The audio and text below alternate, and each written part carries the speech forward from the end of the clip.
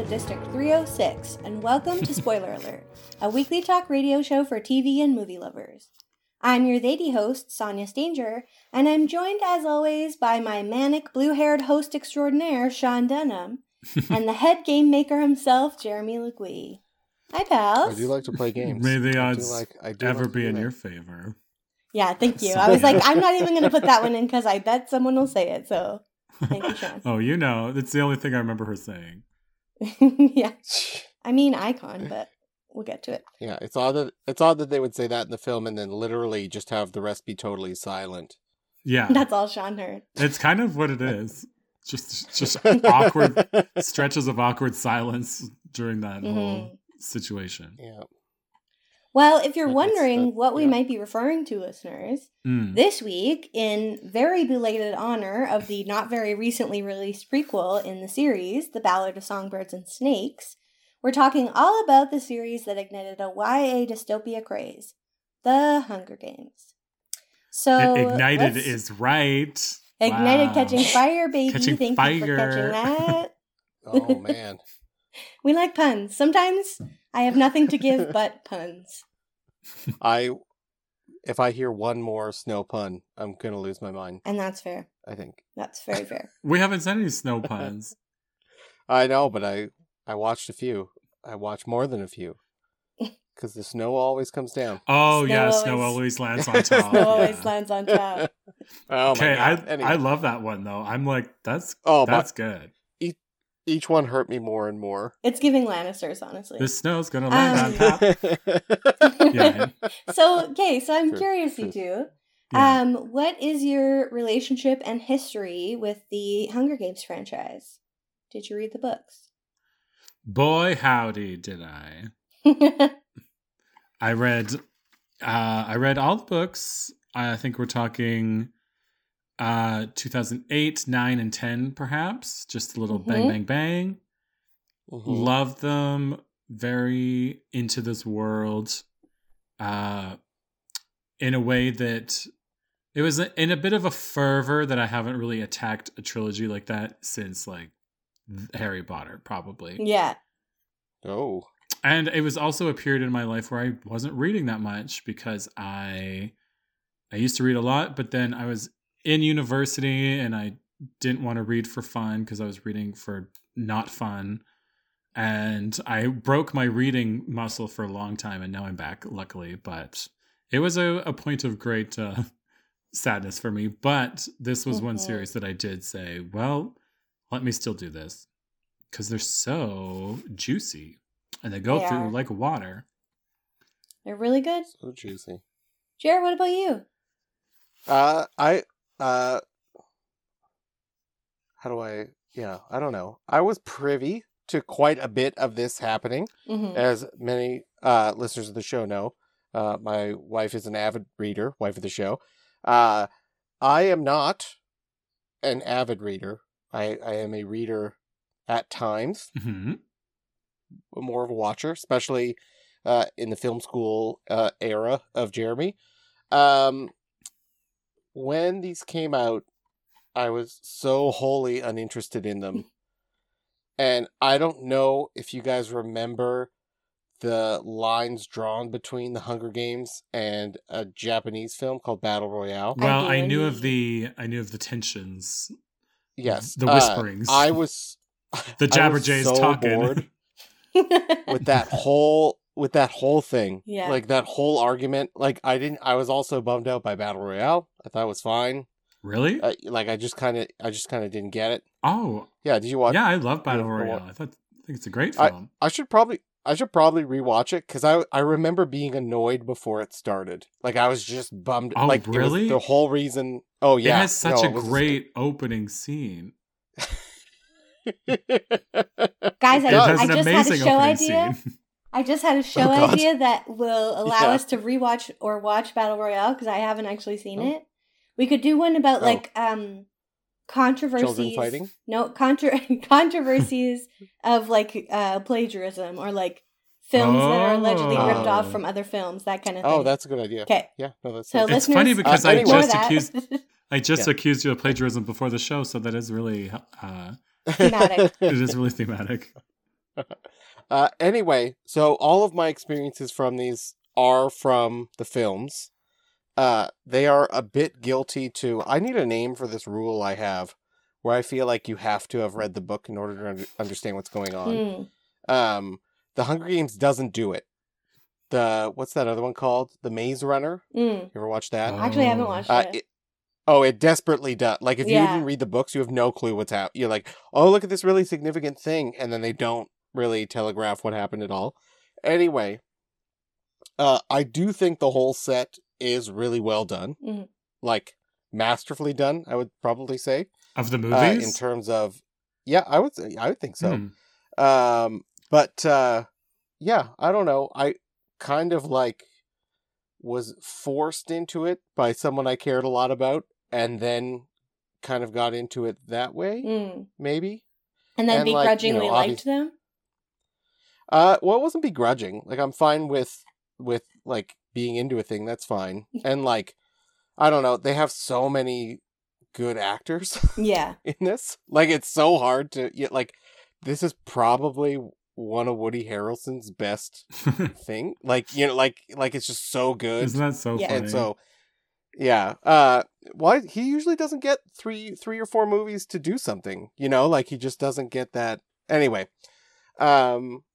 Yeah, no, I came around, I think is the way to put it. Okay. Well, we admire your open-mindedness, Jared. I'm quite similar to Sean. Was in deep pretty much from the go. Love a series with a lot of buzz. I feel like the girlies who later would end up on Book Talk. This is the kind of thing that we were into at the end of high school.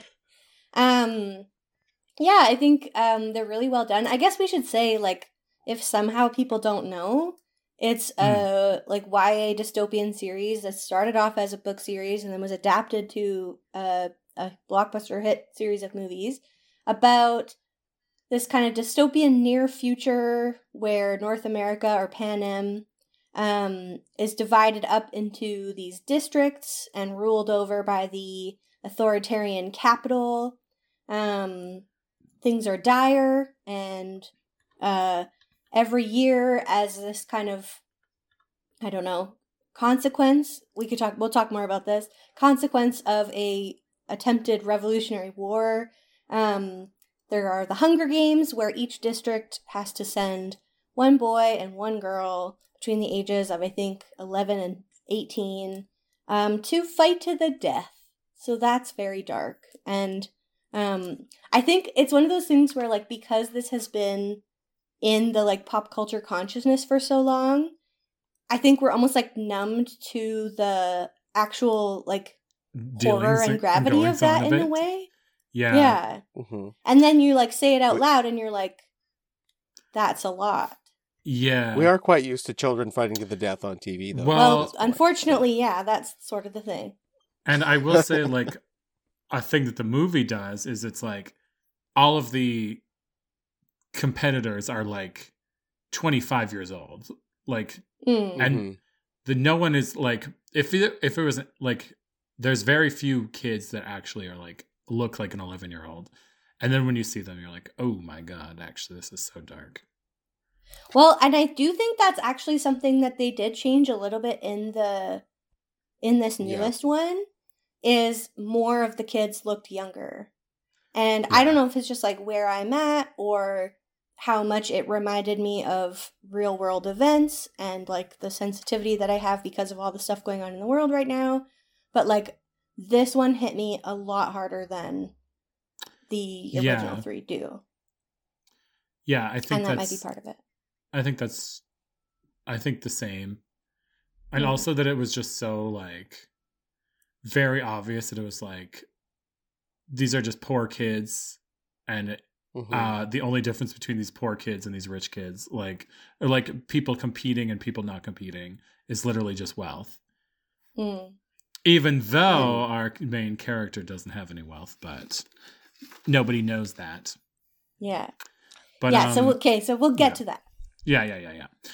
I think something that I was stuck on is Jeremy talking about how much he liked the films, because I will say I don't really like the films. I don't know if they're. I don't think they're very well done. Gotta say. I think that's fair. I think that's always the there is like the mechanism of there's a hit book we have to make into a movie, and to accomplish that we have to ditch 50% of what's here. Yeah. Right? And like that's always the Hunger Games now is kind of the like quintessential situation of that happening, because it's like, oh, if you liked the movie, you should read the book. Right? Whereas like I feel like I have no idea if this is true. I feel like more people who watched and liked the Hunger Games went to the book than the more people who watched and liked Lord of the Rings. Oh, absolutely. Almost certainly. Right, like the default text of Lord of the Rings for a lot of people has just become the extended cut. And like that's the thing in the zeitgeist. I have not cracked the spine of that. That's for sure. Let's do it. You know about Tom Bombadil? Let's do like a 24-hour live stream where we watch all of the extended cuts. Oh yeah. Well, I thought you were going to say we were. I thought you were also suggesting that we read the whole books, and I was like, no. You got hundreds of hours, Sean. Yeah, interesting, Sean. I'm curious. Like, what do you feel the movies don't do well, or what don't you? Well, yeah, I think like Jeremy said, I think a lot of the films adapted from books always face this, but just specifically for this, it's like Katniss is doing a performance like for the Capitol, like for the cameras, but in her mind she is thinking a whole bunch of other things that are not her performance. But when we watch the film, it's like we only really see what she's like. We don't get a ton of internal Katniss dialogue. There's not and same like in the new one, it's like we don't get a lot of internal what's his face? Choreo dialogue, because and he also is putting on his own show of projecting something on outside, but having a whole insane hamster wheel of thoughts inside. Yeah. And I think like with the new one, it's especially impactful because it's a prequel that's basically about how the dictator of Panem, President Snow, became evil, like in a nutshell. Yeah. And so part of like I thought the book was so good, and part of what makes the book good is like witnessing his internal world as he's like making these decisions and having these experiences that like shape him to be the future dictator. And so yeah, losing that is a pretty big loss. So I see that for sure. Like I think that if you were a viewer, you would be like, wow, he really changed on a dang dime. Instead of this huge like build throughout the film. I was going to say, as a person who has not read the book and has just watched the film presentation, it did feel very there were just like big moments of change. Yeah. Because it was time for them? Because it was time, yeah. So, yeah, it was just like, okay, something different. Yeah. But well, I mean, since we're here, like maybe let's go out of order and we can talk about the new one. Not because, to push you, because it's I enjoyed this film, actually. Interesting. Did you like it more than the first four? Yes. Interesting. Maybe just because the book was also so good. I don't know if I'm like completely off of my rocker, but I was really into the book. I thought it was one of the best of the four. I do too. I don't think you're off your rocker about that at all. Thank you. Sean's off his rocker. There's like a Betty White show about old people pranking people called Betty White's Off Her Rocker. Is that real or did you just invent that? No, it's real. It was real. Oh my God. I kind of have a few thoughts about the new film. Overall, I think I liked it. I still have time to settle on that. Ask me in 2 years if I like The Ballad of Songbirds and Snakes. So, did you watch it this week, Jeremy? Yeah. Oh, yeah. Wow. I watched it for the show. Well, I love as per our plan. I love the work that you've done. Then, anyway, I will say this is not number 1. This is number 0. I do think this is like another like confirmation of the Gen Z film, and like I think they like their wide angles up close, and I think that they like their cameras to move, and like I have all of these things that are like very much like, oh, I think this is just a new type of filmmaking. And, like, I don't know if I like it or not yet, but I do think it's a thing. Interesting. A thing I really didn't like about this new one is that I thought that the color palette was so different from the other films. I noticed it so hard. Oh, yeah. Like, it just felt so different in a way that, like, I actually went back and watched some of the other Hunger Games because they're so much more muted and there's so much, like, more going on visually in terms of that sort of stuff. Yes, Notch? But, well, do you think that's on purpose, would be my question. To kind of show the difference in perspective from Katniss as our kind of narrator to Coriolanus and the, like, time period maybe. But then I thought it should shift, you know, like I thought, because they did it, I think they kind of did it based on, like, when she was home, it was more muted, and when she went to the capital, it changed, right? Yeah. Right? And then there's a very famous thing about the aspect ratio change as Katniss comes out of the hole. Yeah. And I don't know if you guys... Yeah. Anyway, so there's that whole kind of presentation of it as well. So I was kind of, like, thinking of it from that lens.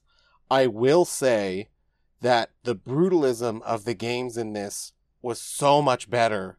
And I felt it so hard. Like, it just seemed so much more real. Yeah. As opposed to, like, the really sensational thing that are sort of depicted in the other films. Yeah. And some of it is absolutely shocking. Yeah. Like, it is just crazy. It's a dark series. Yes. It is. And I think that's really interesting, and again, could be, like, a bit of a choice, because... So the prequel takes place during the 10th Hunger Games, and basically the main character, Corio, is kind of like instrumental in coming up with all of these ideas to make the games what they eventually become in the original trilogy in Katniss's time.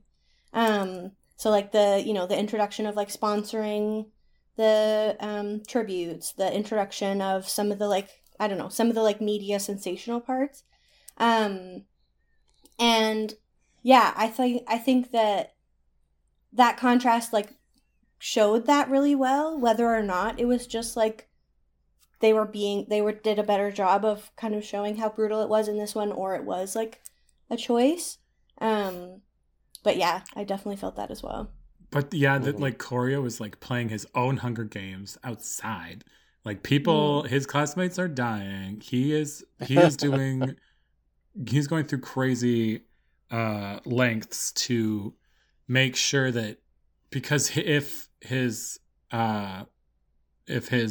subject wins, then he is almost guaranteed to get this extremely huge scholarship that will save his family's name, and they're like destitute. All they have is their name, basically, but they're pulling up this front that they are still rich.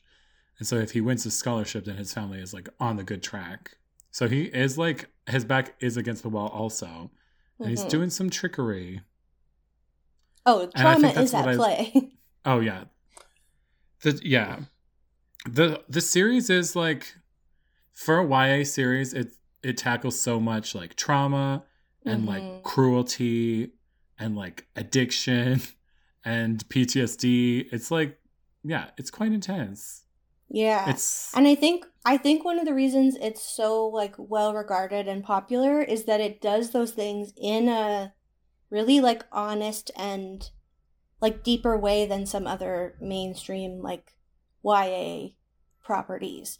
Like, I think obviously it's not all just like one-to-one realism in the sense of like, ooh, we're living in Panem, but I think a lot of the things that she's grappling with in the series are so relevant, and that's, I think, also part of what made me so uncomfortable watching this new one especially, was just like, oh, this, like, she's saying some very real stuff that needs reckoning with. In terms of, like, the way we are taught to kind of view violence as entertainment, even like real world violence that's happening to real people, and the kind of like disconnect that creates, and the way that comfort can make us so, immune to like the suffering of others. Yeah. And a whole bunch of other things. And like further to what you were saying earlier, Sean, I think one of the things that I could see them trying to put into the movie that I think the book did so effectively was kind of this central theme of human nature and, whether we are kind of like inherently violent or inherently good, or how we become what we become, because the book starts with all these epigraphs from like Enlightenment era philosophers, kind of from these different texts about like man is fundamentally good or not. Right. And they like tried really hard with Viola Davis's character, Dr. Gall. I think they like who really hit it with her. Slay also. She's such a slay. She's like the mad scientist, head game maker who kind of shapes Coriolanus. And she has like many monologues about like humans are inherently violent and chaotic, and we need, authoritarian control to keep us safe. And so, I don't know, I think some of those themes about like your fellow humans are dangerous to you are especially feel very relevant and like poignant to me right now. Mm-hmm. So you want some more authoritarian control? No, I want more people to watch these movies and think about those parts and not just watch them as entertainment, so that we don't end up with more authoritarian control. That is fair. I'm gonna say a hot take right now. Do it. And I'm sorry. I think they went too far with her character. Like, she's so crazy. I love how crazy she is. It's like, how do you have this job? Like, you're insane. But I was just like, I don't know. I feel like the depictions of the Capitol show people being pretty wild. And like the obvious one is like Tigress, who is like a human tiger. Who is a human dressed to appear like a tiger, or modified to appear like a tiger, right? I need you guys to correct whether or not she is a were-tiger. She is modified to appear like a tiger, and also, do you know who she is? Tigress? Corio's cousin. Yeah. Hunter Schafer. They have the... Because I was like, the name, you see her as a human at the beginning. Or like in the... Yeah, I know. But I'm just like... Okay, I was like, did you know that... did you think she turns into like a little cat lady at night or something? It could have happened. Like, I don't know. No, it's body mods, I think. But we have Viola taking it to a whole different 11 for the whole situation. Oh, yeah. She's... Like, I don't think there's anyone more extreme than her. And even, like, Elizabeth Banks' character, whose name I do not know. Effie Trinket. Thank you. Like, she's kind of the most extreme of the other films. Yeah. In a way, right? At least the person we get to sort of deal with. And, she just gets blown out of the water by miles and miles.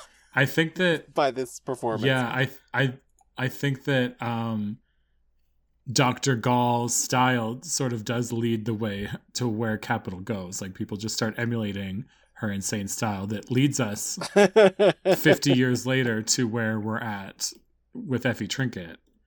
Mm-hmm. Well, and yeah, I think that's one of my things about the film. There were some things that just felt very broad and like slap you in the face with it.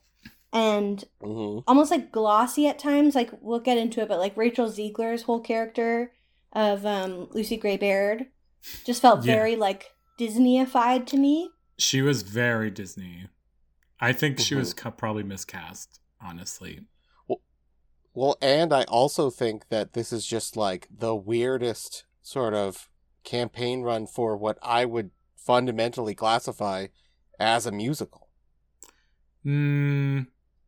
Say more. I need you to say more because I don't understand what you're saying. I don't think it's... Do you guys not think that this is a musical? No. She bursts out into song so much. But she does it in the context of the film. It happens. It's diegetic. 5 times. Yeah, that doesn't matter. That's not. It does in the classification of a musical, though. I'm Googling it. Like, she's not sitting in the the Hunger Games arena and just slowly looks to camera and sings it. Well, sometimes she does do that. I'm pretty sure she does. I was shocked by the amount of singing. Absolutely. Well, shocked. If you That's got fair. Rachel, you're gonna make her sing. Yeah. Maybe. And that is, I think that is also part of like the songs are also part of what conveys a lot of the themes and plot in the book. So I think they were really trying to capitalize on that. What was that song? I'm so sorry. What did you just say? Oh. What do I have here? The definition of a musical. Oh, no. Oh, no. A play or movie in which singing and dancing play an essential part. Oh. Wow. But like... Full stop. Okay. But, okay. And I guess we can split a few hairs here. But I feel that I could win this argument. I just want to note for the record that I feel that I could win this argument if we had the time and invested it, but I'm choosing not to. I agree. Like... But it doesn't. Yeah, I'm now just very curious if that's actually a thing. But I know what you're saying is that there are many movies this particular season where they are hiding that they're a musical, a straight up musical. Like Color Purple, Wonka, Mean Girls. None of them had any songs in the trailer, and I think people were like, "Whoa, what?"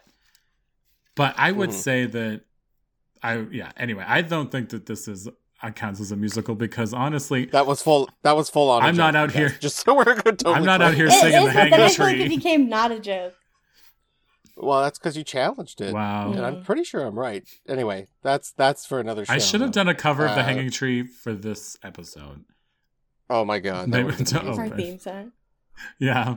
If I had time, I would, but to be honest, I don't know that that's the best use of my personal time. Fair. Okay, any other quick thoughts about the fourth one before we go to break? Just also that the costuming of the students was incredible. Those sort of Tom Brown schoolboy outfits, like pleated skirt, overpant, suit coats, I was very into.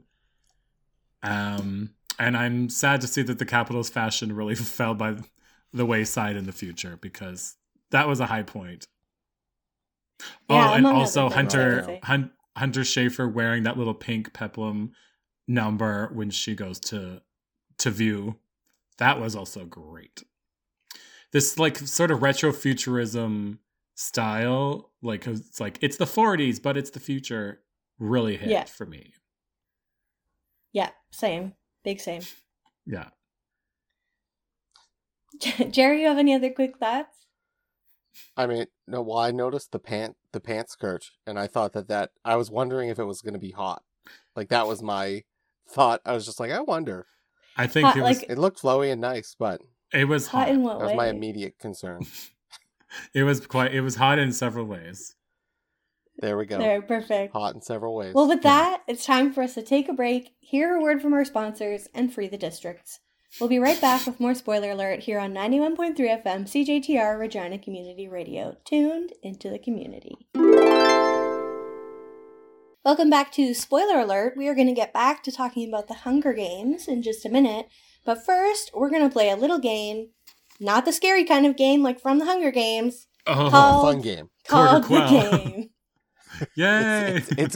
It's game time, people. Blah, blah, blah, blah. The way Sean knew. For those who don't know, or if you're just tuning in, the game is where I spend, it was like a handful of time this week, looking for a title related to a topic. What's that measurement? It was like, it wasn't long. Okay, I wanted to hear you say a handful of time again. Yeah, it was a handful. It's not long. Wow. I don't know. I definitely thought about it more than I had to, but I didn't have to think about it as much as I did to get to where I got. Got it. Yeah. Okay. If that makes any kind of sense. Yeah. It's where I spend a handful of time picking a title related to our topic that these two have hopefully not seen.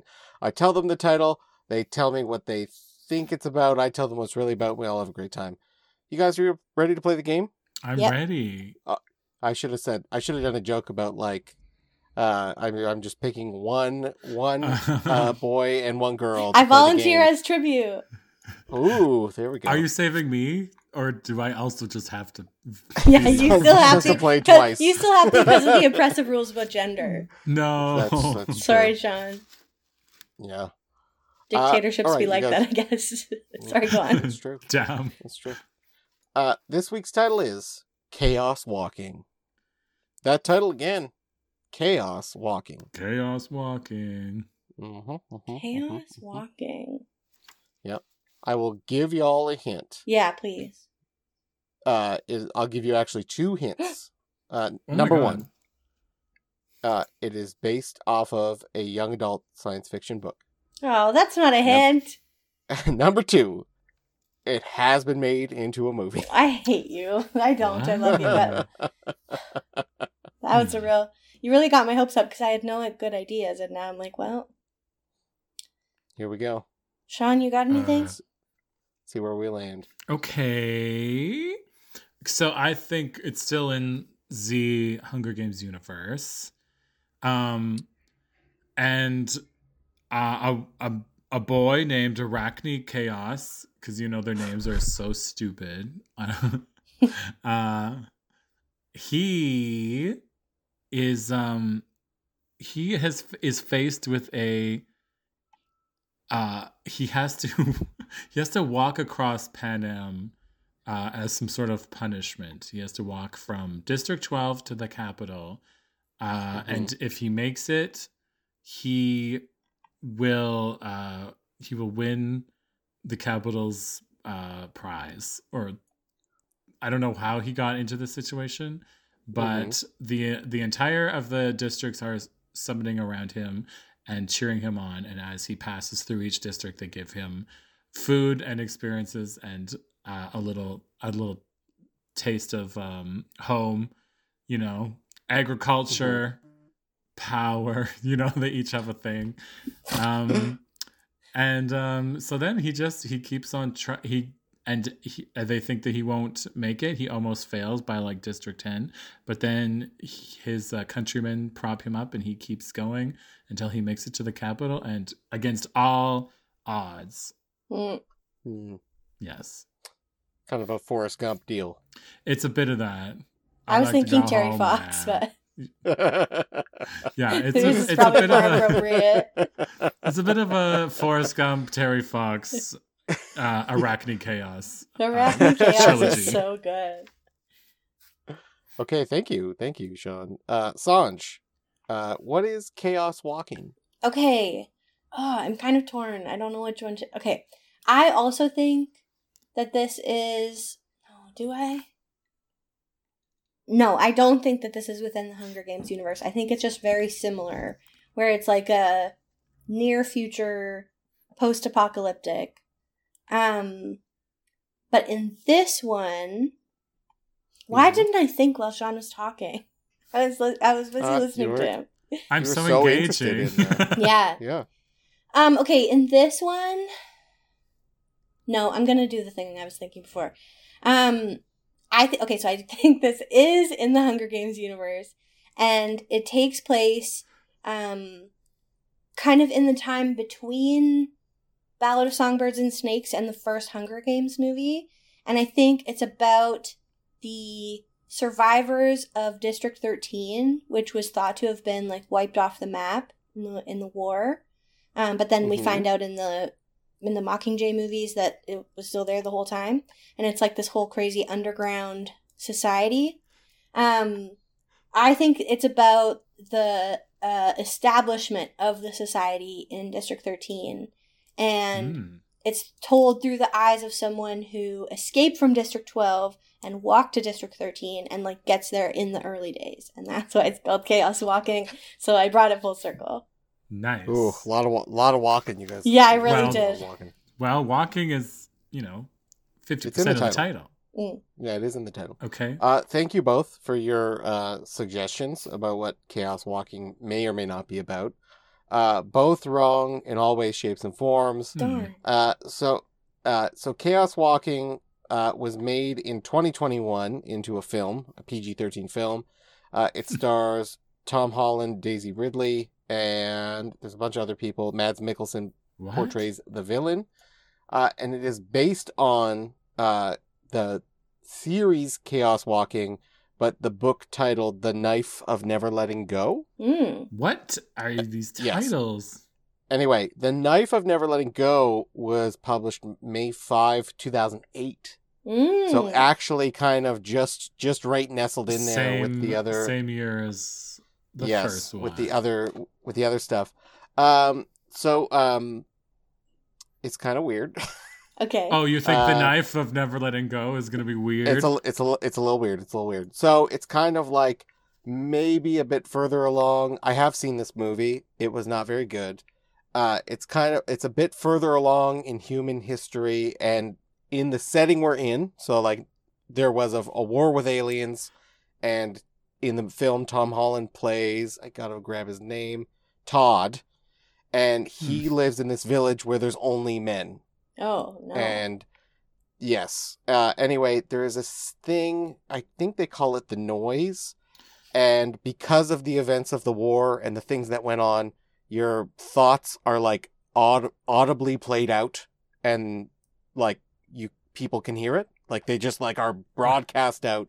Oh, and if you focus, you can like bring it in kind of. Anyway, so he kind of lives with his dads, and he interacts with the mayor of the town, who in the film is played by Mads Mikkelsen, who is kind of like a scary dude, but also like runs everything and is nice to Todd and all these sorts of things.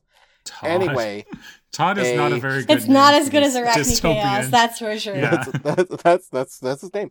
Anyway, a spaceship crash lands on the planet that they are on, and it's kind of a mad dash to get to the spaceship, because whenever a spaceship comes back, it's actually humans returning from the war, or they had to run away for something, I can't remember. However, the one like escape pod that gets off is Daisy Ridley's character, and she plays Viola, and she is the only woman for miles and miles. And of course, all of the tropes that you can think of associated with that are at play, and it's kind of weird and gross sometimes. Yeah. They actually do a pretty good job of navigating it. But spoiler alert, it is revealed that actually Mads Mikkelsen is just sort of like ruling this town in a big mean way, and there are actually lots of women, and he just had them. He's just keeping all the women for himself? No. There was he just removed them.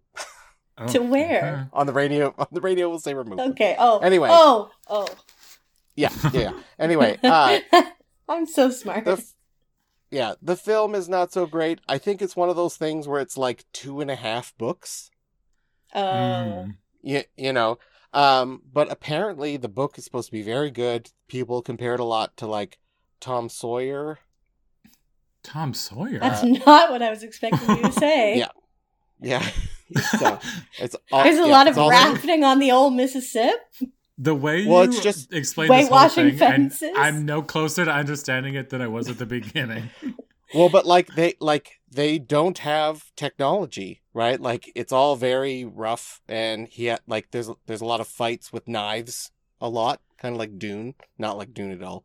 But they are just kind of rednecky in their man town. Well, now see, I don't want to sound rednecky myself, but how does this society of all gay men couples have children? It's an attack on the family. It hasn't been that long, and a part of it is that Todd is like the youngest by quite a stretch. Okay. Yeah, like he's the boy. There's a Jonas brother in there, but oh my god. For the most part, he's the youngest. This sounds insane. In the book, Todd is 12, and he's played by Tom Holland, who I have been very vocal about being told for Spider-Man. Yeah. So. Yeah, when did this come out? The movie? 2021. Oh man. Yeah, they aged Todd up. 28. They aged Todd up. Yeah, he's not portraying a 12-year-old. I think he might be playing like an 18-year-old, but oh man. Anyway. Okay. It's okay. Check it out if you really like sci-fi in a big way. Gotta say I'm curious now, so maybe. I think you should check out the book first. Okay. We'll see. You guys, thank you for playing the game. Thank you, Jared, for bringing this honestly chaos into one of those. I truly feel that I did not retain one useful piece of information from that description, but here we are. Okay, so we're talking about the Hunger Games series. Let's come back to the fourth one, depending on how much time we have, but I'm curious, which of these movies is your favorite? I think probably the first one. First or second, gotta say. The third and fourth, I thought the third book was a kind of a flop for me. And so when they split it into two and did two films, I was bored. So yeah, I would say probably maybe one, just because I knew that book very detailed and was looking to see what was, I was just like, oh my God, and now that's happening, and now that's happening. And it is like, yeah, there's obviously changes. They removed a bit of some pretty cruel, shocking things, like how the mutts were all made to look like the other people that had died. I think the eyes of the other contestants. That's in there. Not in a meaningful way. I think Katniss realized this, but I could be wrong. Oh, wow! In the movie? Yeah, I swear she says it, but it doesn't matter. And just like things like how the Jabberjays sounded like their loved ones being tortured, and how both of them suffer like disabilities after the first Hunger Games. Like she goes fully deaf in one ear. Peeta loses a leg. Yeah. They cut that out. Well, they did do that actually. But anyway, just things that I'm sure they're like, this is not very great for television or TV. I mean, I keep saying the same thing. Movies. Ticket sales. But I did like the twist of the quarter quell in the second one. Really gagged the girls for sure. Because I'm like, why do I care what happens for this one? My heroes are out of the game. Oh, Sean. I know. We are the capital. Okay. That was a twist for me. I do think that number 2 is probably the best standalone, right? Because the Mockingjay situation, you kind of need both to lean on each other to get the whole thing. Yeah. And then you do kind of like, Peeta is just gone for a really long time, and he's actually really important to the whole thing. Yeah. And I do feel like by having his troubles over 2 films, it kind of breaks the, like, how damaging that's supposed to be. The intensity of it? Like his torture and his indoctrination. But I thought that the second one was good because it was kind of a let's get back at it again, but with the nuance of like everyone actually understands what this is about and everyone has agendas. Yeah, and actually, there's a lot more going on. Maybe you're right that because at that one, she still thinks everyone's trying to kill her. She doesn't know that everyone is like all kind of working together to like save her, basically. Right. And everyone has all these things going on. Yeah. Yeah. And it's just this whole thing of like, in the first one, the other I'm going to say kids. I don't think they're kids, but the other contestants kind of are just dangerous. Like they're just, there's the mean one. There's the cute one. Yeah. Like we don't really get like to develop anything. Whereas, cause you get, is it Nuts and Volts? Yeah. Nuts and Volts. Yeah. Jeffrey Wright, and I can't remember the actress's name who plays the other one, but I'll say Jeffrey Wright is in a film this year that looks really good. American Fiction. Oh yeah, I like Jeffrey Wright a lot. I think he's really talented. Did you guys see Westworld? Yeah, he's so good in that. Oh man, he just absolutely, he's like going toe to toe with Hopkins there. Whew. Oh my god, yeah. So good. Anyway. Yeah, I think to answer your question, Sanj, number 2, especially from like a unread movie perspective. And then I mean, I think killing off Lenny Kravitz. I think you turned me on to number 2. Yeah, Cinna. it's so hard. He did such a good, like he was just cast as himself, and he just came onto set, you know. Anyway, but I think he did a really good job of like channeling He did. himself into that. Like he was I love acting Cinna. for sure. Yeah, And that's such a devastating moment. Yeah, I think it's 2 for me as well. Like, I think, like, yeah, a lot of the stuff you guys have said, the kind of, like, exploration of the, like, trauma of being a victor, because we, like, get to know all the other victors in the Quarter Quell, the, like, collaboration of them all, the twists, like, just, like, narratively, I think it's so good. Finnick, I mean, like, we love Finnick. No, but also Jenna 100%. Malone's character, I forget what her name is. Well, and that's what I was going to say, is that I actually really love the 3rd book. Like, I think it has a lot of the political stuff that kind of got stripped away from the movie. Like, not totally, but a lot of it. And part of one thing that makes me really sad about part 1 of the Mockingjay movie is that in the book, there's this prolonged kind of period where Katniss and Joanna, played by Jenna Malone, develop this, like, really interesting friendship and kind of, like, support each other in healing their trauma as they're, like, training to go to the capital to kill Snow. And that's just, like, totally taken out from the movie. And it just makes me really sad because it's, like, one of Katniss's only actual friends who's not a romantic interest in the whole film series. So yeah, but I do like all of them, honestly. But I think it's 2 for me. This must exist. I would like to see a supercut. Like I would like to see, like, maybe a few things altered or taken out or shortened, and then the whole thing kind of in one big go. A supercut of the entire series? Yeah, well, the certainly the main trilogy in 4 parts. But yeah, I think it would be hard to cut the Ballad of Songbirds and Snakes into that. And actually, I had a weird question for you guys. Did you think that they maybe started writing this as a show? The movie? Like it's a 6-episode show. Like it is, like it has like very defined points of like the only thing that's like going against it in terms of like Game of Thrones style show is that there's so few characters, right? Like you are just with Snow the whole time. But there are more in the books. Like we meet more of like his classmates and stuff. But I do wonder if it started its life as like, oh, this will be a great miniseries. It probably could have been, because I forgot. I'm like, oh wait, and now she wins. Spoiler alert. And then now he just gets shipped off and he has to go do this whole other adventure part of the thing. I'm like, yeah, it felt so very just like anticlimactic. I'm like, all right.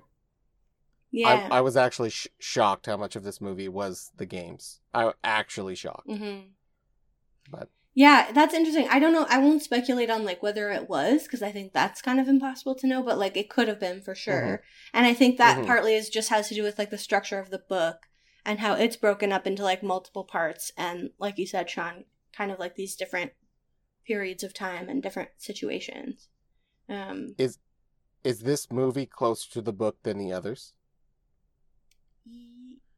I would say so. Hard question to ask. I would say so.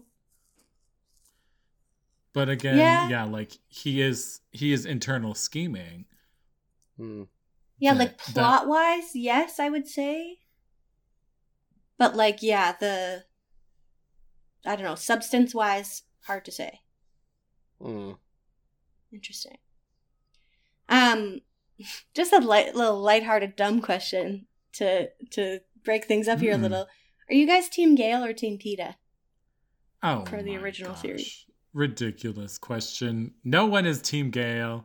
Correct. No one's. Yeah, I don't think anyone's Team Gale. I think I actually was for a bit in high school though, which, you know, even before the incident, Gale was just like around. Yeah, it's like we don't even know Gale. Why are we talking about Gale? Yeah. Peeta is an artist, you know? Yeah. Did you see him turn his cake skills into a full camouflage. Honestly, you guys, that might be one of the worst, like, plot holes interpretations of what that, like, if he could have done that from the hop, he should have just made himself into a rock man and disappeared for that whole thing. Yeah. Is that the most shocking when that rock opens its eyes? It's like it's crazy. He's like on the verge of death. Yeah. Well, I'm such a contrarian. Like, my brain just thinks up arguments even if I don't necessarily agree with them. I think some justification, Jer, would be that he wanted to protect Katniss because he was in love with her, so he wouldn't want to just hide. That's my justification. That's fair. I'm so sorry. I looked it up. Because it could have... It's making you laugh again. Oh, God. Because it's like he could have just gone into a cave and just hid. He didn't have to do, like, this whole thing. And how did he possibly get all those things to do that? Yeah. It was like, I think they make mention of that they're, like, he gets some sort of something. And then he kind of has a moment in the second one where he gets some stuff. Doesn't that happen? Doesn't he get, like... Does he never camouflage again? I don't think Is that so. what happens? The way that they use his skills as like a baker, and they're like, it's crazy. He's used to lifting 200-pound bags of flour, so he can really throw heavy things. And it's like, they just really try to pigeonhole, like, he's actually like secretly incredible at this from his baker skills. Yeah, his time at Johnny Cakes. You're not wrong, but I still love him.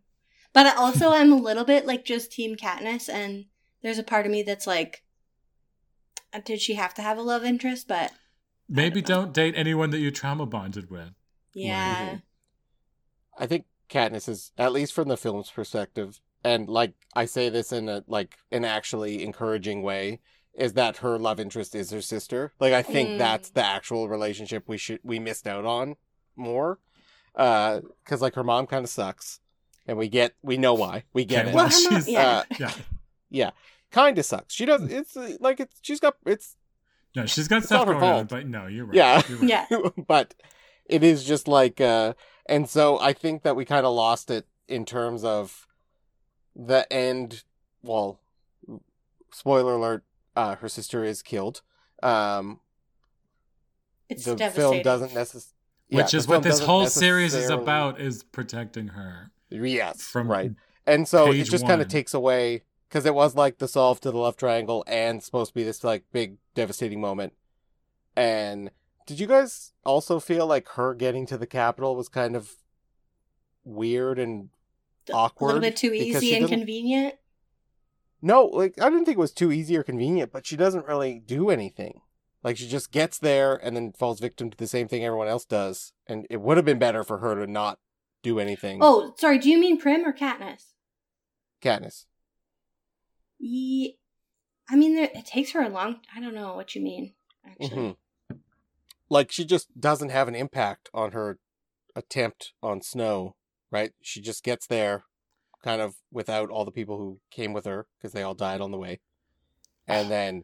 Also, she is also hit by the bomb. And that's sort of where she gets to. Just the concept of being with Katniss is like being a red shirt on Star Trek. It's like, if I'm with you, I'm dead. Because being around you kills people. But that's what makes it so sad, is that she knows that and is constantly trying to like run away and isolate herself because of that. But then everyone keeps committing to her because she's their hope for the future. I'm telling you guys, this stuff is devastating when you get down to it. But actually, okay, we only have a few minutes left, but I just realized we haven't talked about this at all. How do we feel about Jennifer Lawrence and her portrayal of Katniss, the main character of this entire thing? Oh, silence. Okay. Not strongly, I guess. I was just going to let Sean... I think she did a good job. Like I said, I think the whole cast for the originals, they really did do a very good job. Mm-hmm. Not only on picking the people, but like having them play together. And like anything with Donald Sutherland and Jennifer Lawrence is good to watch. Oh, crackling. Who's the dude with the weird beard? What's Stanley Tucci? The game maker. No. Oh, the Seneca game. Crane. Yeah. I don't even know his name. He's probably like the weirdest sort of like oddball in the whole thing in terms of like a weird performance to sort of just throw in there. And like maybe they should have established him in the first film so that he was in the second as well. Like that sort of thing.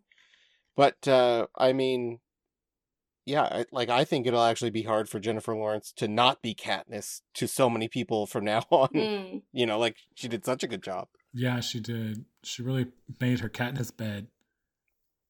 But maybe Yeah, this new movie will like take her out of it. Mm-hmm. I mean, I feel like she's done pretty well since. Been in some big stuff. Did she do she did a bunch of movies with Bradley Cooper before and after this? Like she's, you know, that's the height of being an actress. Yeah, what more could a girl ask for? Seriously. She did Mother. No, she does crazy, freaky drama. She does comedies. She's all over the place. She's good. Yeah.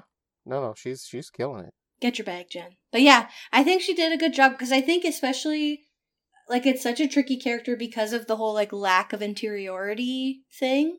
And Katniss is like her kind of defining trait is that she's like withholding and like reserved because of all the trauma that she's been through and like can't open up to people. So to do that in a way that's like realistic and effective, but like and somehow charming the entire capital city. Yeah, it's really good. But that is all the time we have for this week. So we'd like to give a thanks to Saskatoon's The Garys for the use of our theme song Manituna, to my co-hosts Sean and Jeremy and everyone at CJTR, and to you, our beloved listeners, for lending us your ears. The show is broadcast live Wednesdays at 6 p.m., rebroadcast Fridays at 3, and we're available as a podcast on CJTR's website and anywhere else you get your podcasts. Have a great week and take care. Bye. See ya. Bye.